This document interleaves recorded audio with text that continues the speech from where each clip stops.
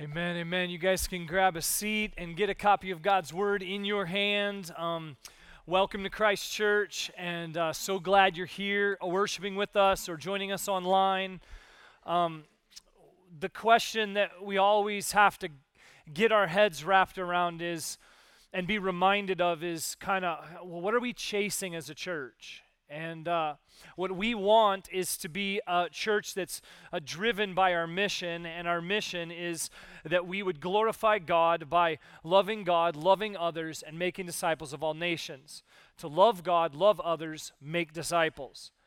And every time that we come to the time of teaching God's Word and looking and seeing what God has for us, there is something distinct about each message that God wants to do in your life to help you, to lead you, to guide you, to advance the mission that God has in front of us as a church. And He wants to speak clearly from His Word. And we come to this time with our hearts open and looking to receive from God. Today we finish up our series through the book of Habakkuk, and it's been a series that I know has impacted me, our staff, so many of you in some really deep and significant ways. And we only have 4 verses left, but there is a powerful declaration that we need when we're navigating through dark times. And so I want to ask the Lord to do the work that only He can do, so let's just pray together again. God, I come again to this time wanting to do what I cannot do, but only your Spirit can. I come, God, to communicate a word of wisdom that I did not come up with or have within my own heart, but you gave it from your heart. I'm here again, God, because I'm asking that you would help me to lead a people that are not mine but are yours.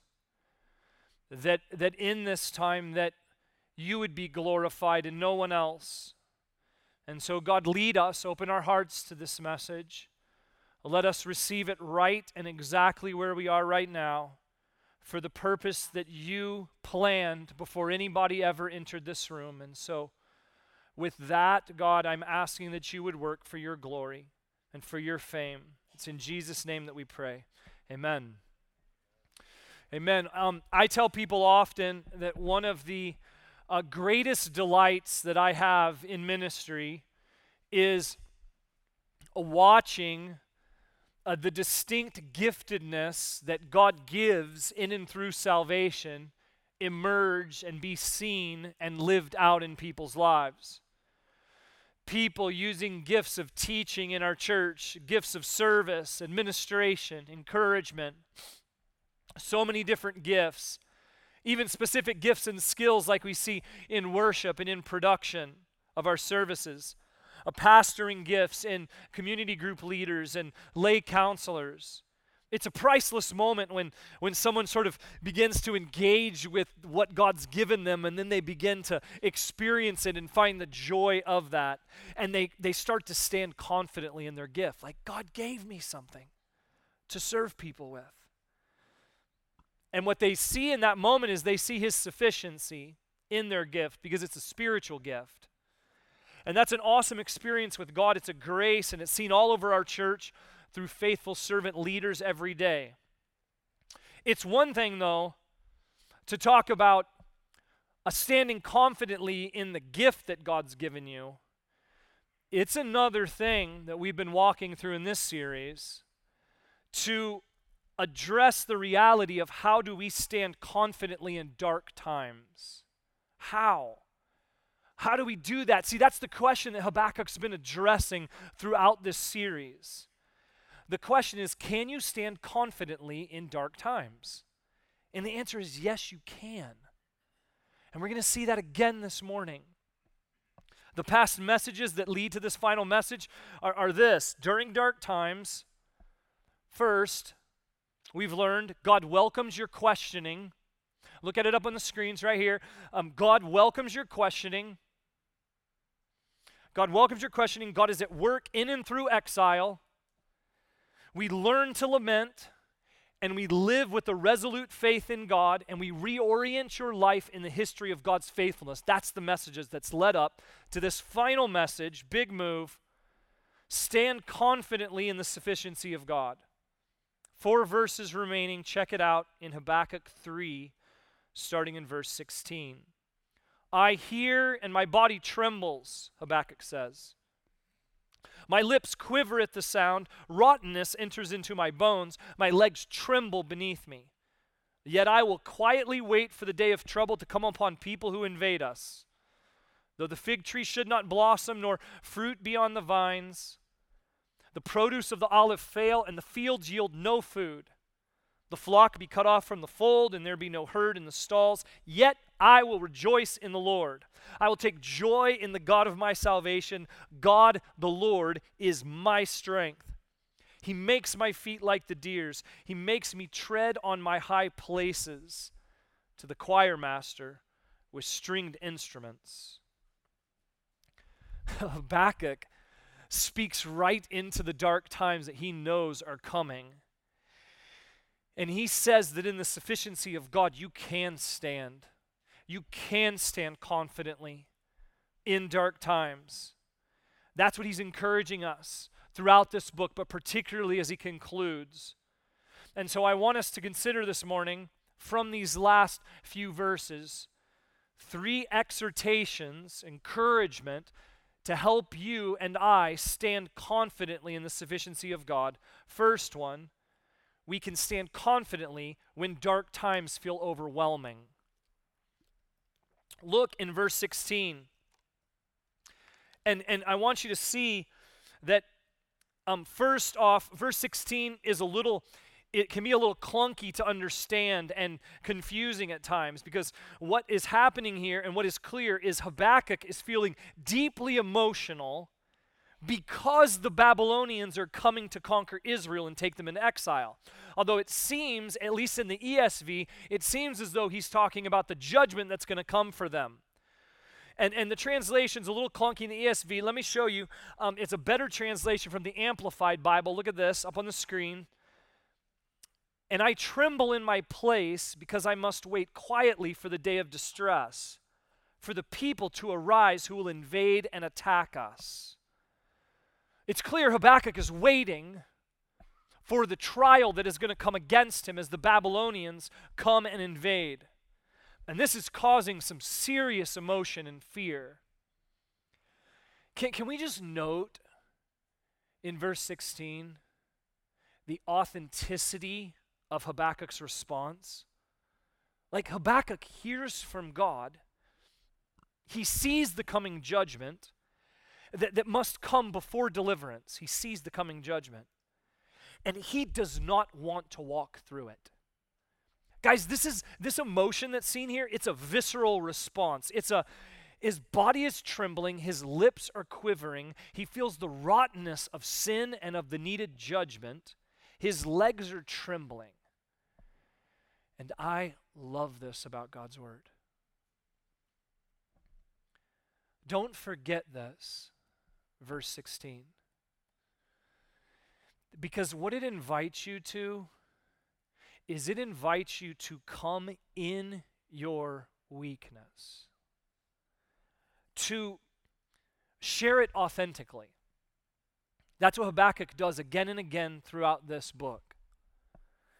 He invites you to come authentically, and instead of trying to hide it or give some overly optimistic statement as if that's going to help the reality that you're trembling.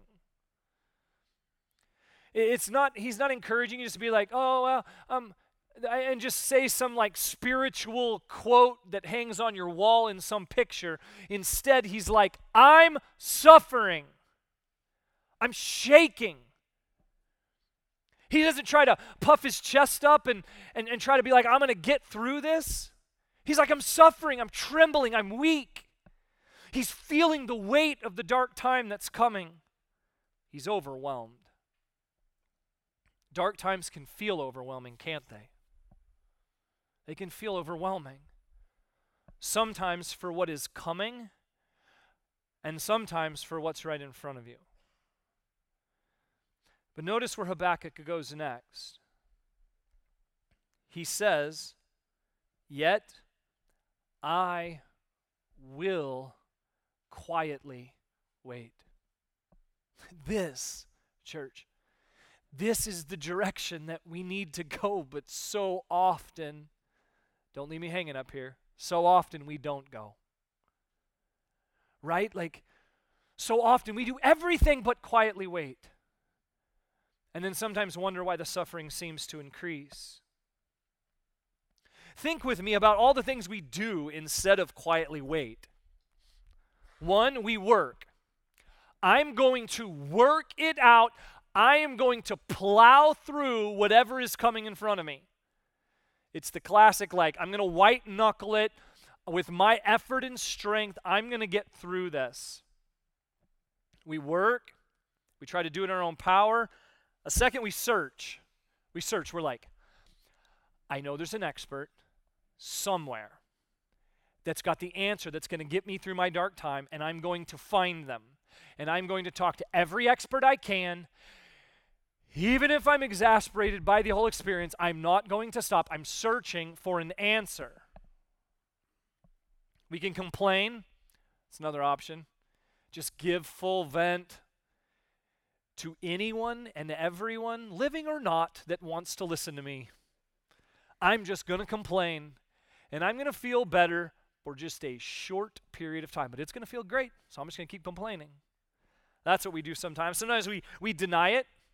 Even oftentimes what I see people in the church do is they're overly optimistic in a way that doesn't even seem honest and authentic. And they rush to these verses but don't ever give themselves freedom to walk through the emotion, and so it doesn't feel right. They deny it. They're hiding it with sort of a spiritual veneer, but they're not really exposing the fullness of what they're walking through. We deny it. And then we worry. That's another option. Think about it all the time. And we all know what worry does is when we get our head and our mind fixated on something, it doesn't tend to get smaller, it just tends to get bigger. Instead, Habakkuk shows us what to do. He declares, "Yet, in light of, after my fear, in the midst of the emotion, yet I will quietly wait." Anybody who knows me knows that I'm so experienced at quiet and waiting. There you go. The people who know me are laughing. Man, this is a work, church. This is a work of God's Spirit over our hearts that so often want to try to find the power in ourselves. We need this example from Habakkuk. We need this reminder so desperately in dark times to quietly wait. And this wasn't just modeled by Habakkuk, it was modeled by Jesus. Like, it's a perfect timing for this message because we're headed into the week leading up to Good Friday. And if you remember, when Jesus was facing the cross in front of him, he got to this place in the Garden of Gethsemane and he didn't want to face what was in front of him. Do you remember? He entered into the garden. And he told his disciples, like, here's what we need to do. We need to quietly wait. We're going to watch and pray. And they're like, boring. They fell asleep. And Jesus is left there alone, quietly waiting, holding this figurative cup of judgment that he was going to take, that he would take for you and for me on the cross. And he's like, I don't want this. I don't want this. And the emotion of that moment, so excruciating that the scriptures record that literally drops of blood fell from him, from his face. The weight he felt. And then he continues this watching and praying, and he gets to a point at the end where he says, God, I'm before you and I've laid this in front of you. Your will be done. And then the one who would betray him comes, and the rest is history. That's the model. That's the model for how to walk through dark times. Get to a quiet place, and in the quiet waiting, express with fullness the fear and the emotion and the weight of what you're walking through before God. And then in the wrestling of that, arrive at a place where you just go, God, your will be done. Your will be done. Wrestle it out in prayer and wait quietly before the God who is sufficient. That's a model for how we stand confidently in the sufficiency of God when dark times feel overwhelming. That's the first exhortation. Number 2 is this: stand confidently in the sufficiency of God even when provision is threatened. These next 2 verses are again a picture of authenticity. Habakkuk outlines what is coming in the judgment, and in verse 17 he is pointing to basic provision. Like what he's identifying here, the figs and the olives and the field and the flock, these were essential resources in the ancient Middle East. Everything to survive and thrive was found in the fruit and the field. Everything. There's not a lot of extra in a desert land. There's some essential things that the land was producing.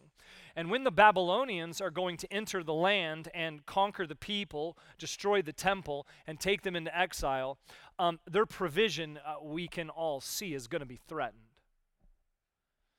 There's going to be major material loss. I have to be honest, I think that sometimes when we read passages like this and we see in front of us the loss of material essentials, that can be a little difficult for the American Christian to understand, for many American Christians. Like we freaked out when we couldn't go to our favorite restaurant during the height of the pandemic, even though we could still call DoorDash and get whatever we wanted. We were still upset. I don't know that we oftentimes can read the pages of Scripture and understand what was at stake there.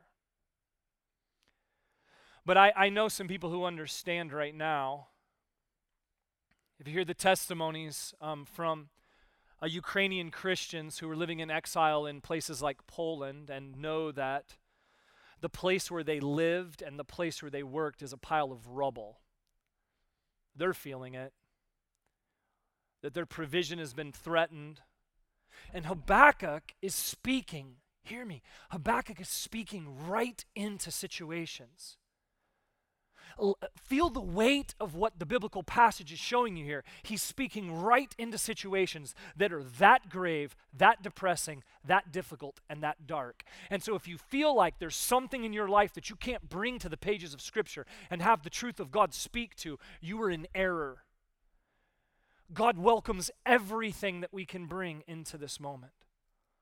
All of the heartache, all of the pain, all of the places where it seems like provision is being threatened. And I appreciate the fact that Habakkuk doesn't hide it or deny it, he highlights it. He sets the expectations. He's like, it's going to be hard. See it. Prepare your heart. Maybe some of us will never experience what some Ukrainian believers or people even are experiencing right now. But there are places in your life, I know it. As we walk alongside you in the midst of our church, I know there are places in your life where provision can be or is being threatened. We see it. As we walk alongside people who are headed towards a divorce, one spouse wanting reconciliation but receiving nothing back from the other. We see it as we walk alongside a person who is feeling the anticipation of the loss of a loved one who's slowly dying. We see it when someone faces the sudden loss of a job. We walk alongside people to affirm that, yes, your sin will find you out and judgment will come, so move to repentance. We have walked alongside and see the fear that comes in that.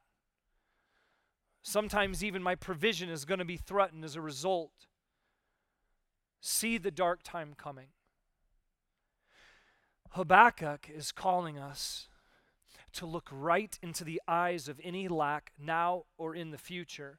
Don't deny it or ignore it. Look right at it and prepare your heart. Over that place of fear and anxiety, declare God's sufficiency. Look at what he does here. Again, presents a situation that is overwhelming and dark. And then he says in verse 18, yet I will rejoice, not in the circumstance, not in the situation, not in his fear of the future. What does it say there, church? He will rejoice in the Lord. I will take joy in the God of my salvation, because I always know that when I go to find joy in the salvation, it will always be there in God for me to take. That is the affirmation of the one who knows the God of the Bible. No matter what the loss is, I still have God. And there's something that even in the midst of loss, that this truth is being strengthened in our life like a muscle is when it's worked out. No matter what the loss is, I still have God. Let it be, church. It is available for you in God, in all that Christ has accomplished. It is available to you to take hold of by faith and allow that to be the current reality that is speaking over your life. No loss can change this truth. Nothing that you faced, friend, can take away what God has declared over your life in all that he is and promises to be. Nothing. And sometimes what happens when provision is threatened, or when a source of provision is lost, the person who takes hold of God actually finds that the volume of God's sufficiency becomes louder and stronger as they walk through loss.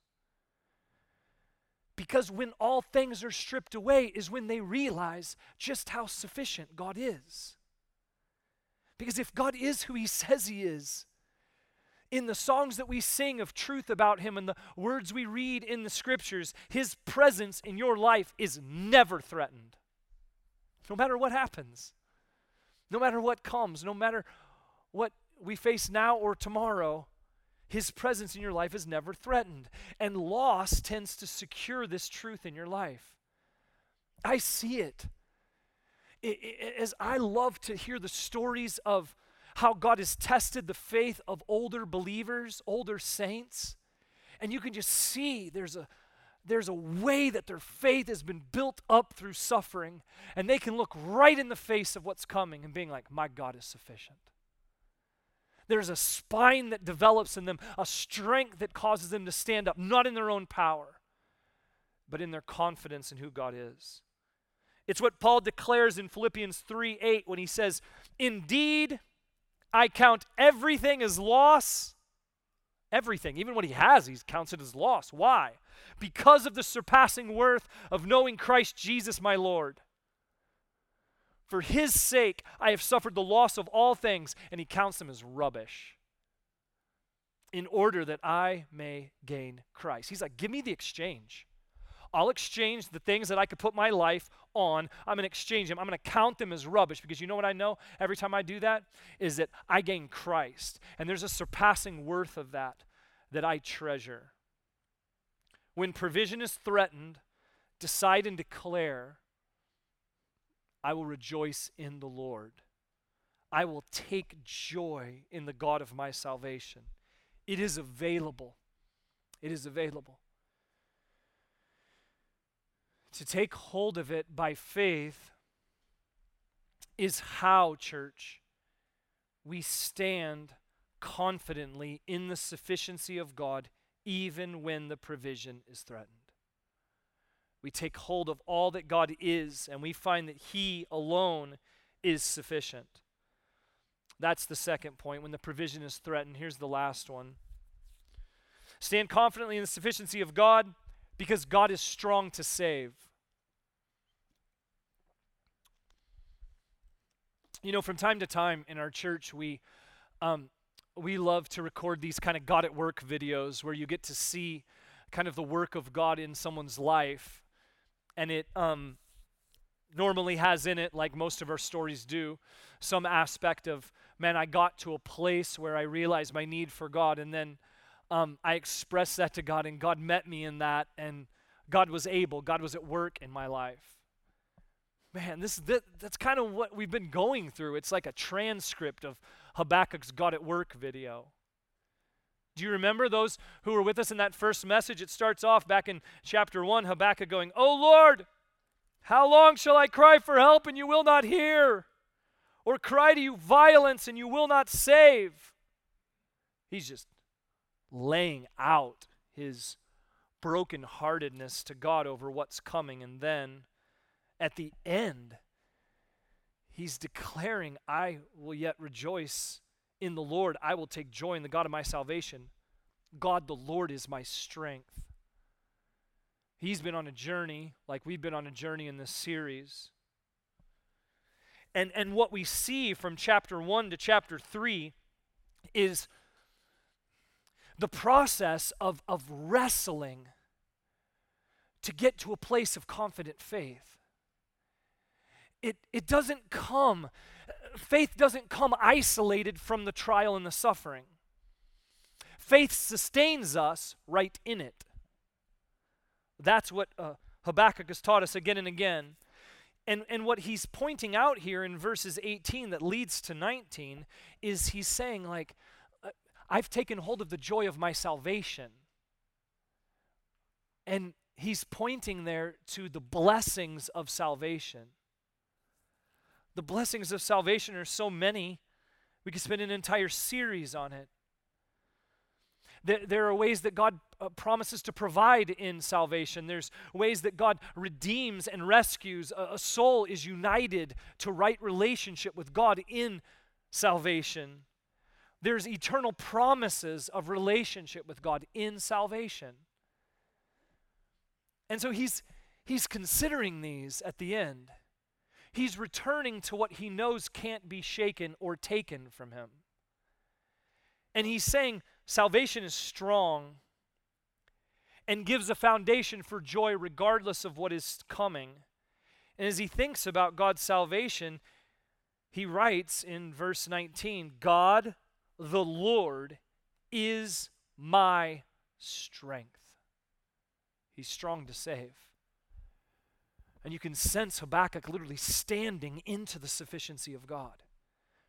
And then he notes at the end, it says, "He makes my feet like the deer's. He makes me tread on my high places." What is he saying here? He's referring to a deer. That's the best translation for what would have been almost like a deer. It was a hooved animal in the ancient Middle East, and in the sort of rocky places around the cliffs, the deer could just sort of like, this deer could just like jump from like little rocky outcropping to another one, and he could jump around. They were graceful, they were fast, they were sure-footed. They could jump up to these rocky places without stumbling or falling. Like, here's a picture. Like in a place where if I was hiking, I for sure would be near death.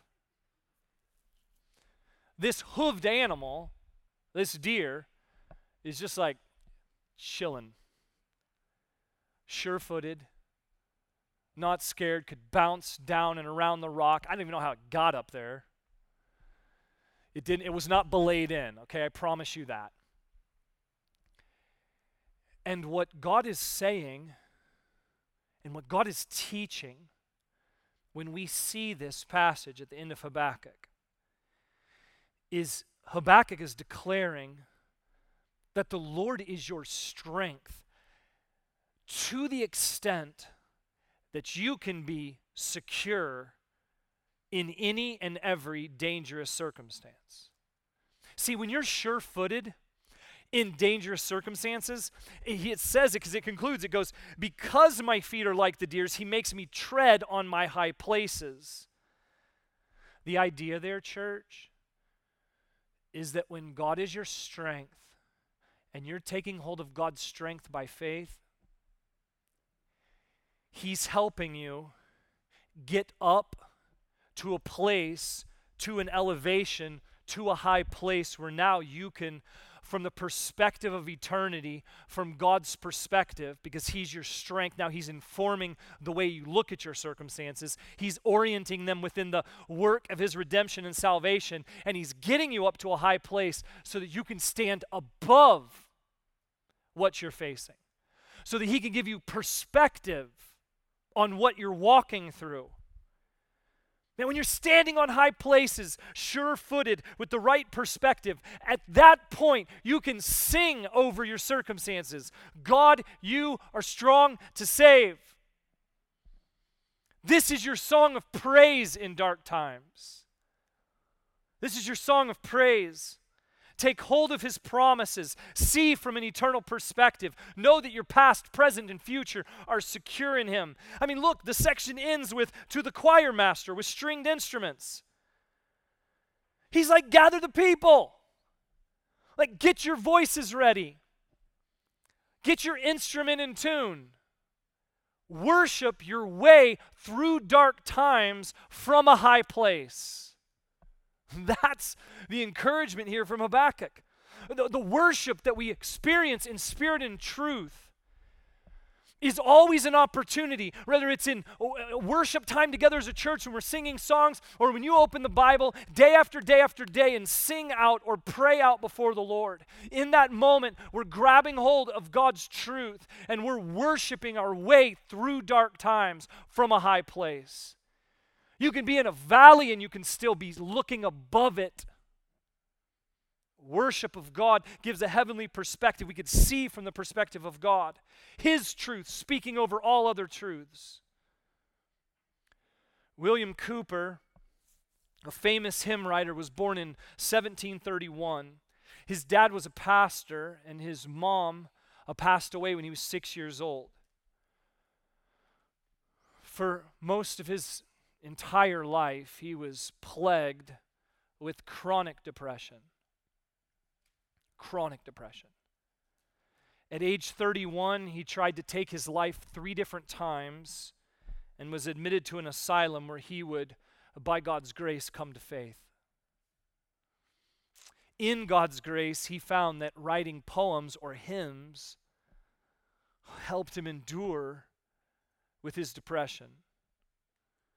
John Newton, a local pastor, and many might know the name because he was the author of Amazing Grace, became friends with Cowper. Together, Newton kind of commissioned Cowper, and together as friends, they would have this bond that they had in walking through not only Cowper's depression, but he would commission Cowper on a hymn writing project.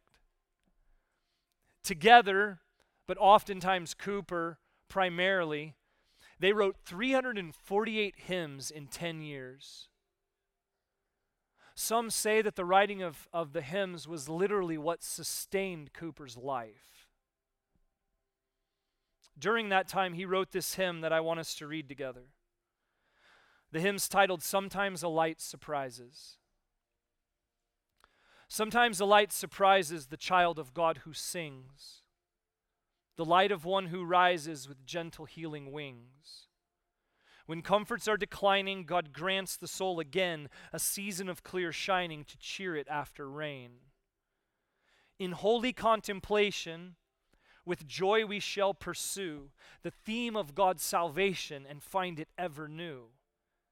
Set free from present sorrow, we cheerfully can say, let the unknown tomorrow bring with it what it may. It can bring with it nothing, but God will bear us through.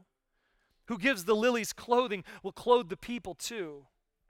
Beneath the spreading heavens no creature but is fed. The one who feeds the ravens will give the children bread. Though vine and fig tree neither their yearly fruit should bear, though all the fields should wither, nor flocks nor herds be there.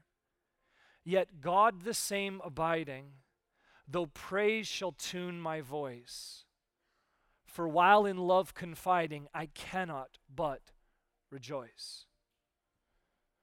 It is clear what part of God's word was informing the writing of this hymn. Stand confidently in the sufficiency of God, because God is strong to save. And when you have taken hold of this God and experience in His salvation a calling by His grace to draw near to God, you will understand that in His abiding presence, through praise, God will begin to tune your voice to speak over your circumstances. And you will declare over your circumstances, through the abiding presence and work of God, God is sufficient. God is sufficient. And your voice will be tuned to the place where it will become a song that you're singing. You can sing as a religious routine. You just repeat words that you've known again and again, and it will have no impact. But if you take hold of those biblical truths in a song that you sing or in the Bible that you read, the truth and glory of God's sufficiency will give you strength and perspective to find joy in dark times. Worship is where the Father's hand is extended to you in the spirit and truth of the words that we sing. And in that moment, all you have to do by faith is take hold of His hand, and God in His glory and in His power and in His strength will be the one that will draw you up to stand confidently in His sufficiency. Though vine and fig tree neither their yearly fruit should bear, though all the field should wither, nor flocks nor herds be there, yet God the same abiding, through praise shall tune my voice. For while in love confiding, I cannot but rejoice. Respond in dark times in worship. The louder the dark times, the louder your worship needs to be. Lose focus on the circumstances because you are lost in the person of God. And this will be your life. This will be the picture of your life. Standing right in the midst of all of the circumstances, but by the grace and the strength of God, He will make your feet like the deer's, and He will make you stand high above the circumstances by faith with His perspective. And He will show you His provision of Himself, and He will move you to a place where your hands are raised in worship, dependent on Him at every place. He makes you tread on high places because He is strong to save. Stand confidently in the sufficiency of God. When dark times feel overwhelming, when provision is threatened, because He is strong to save.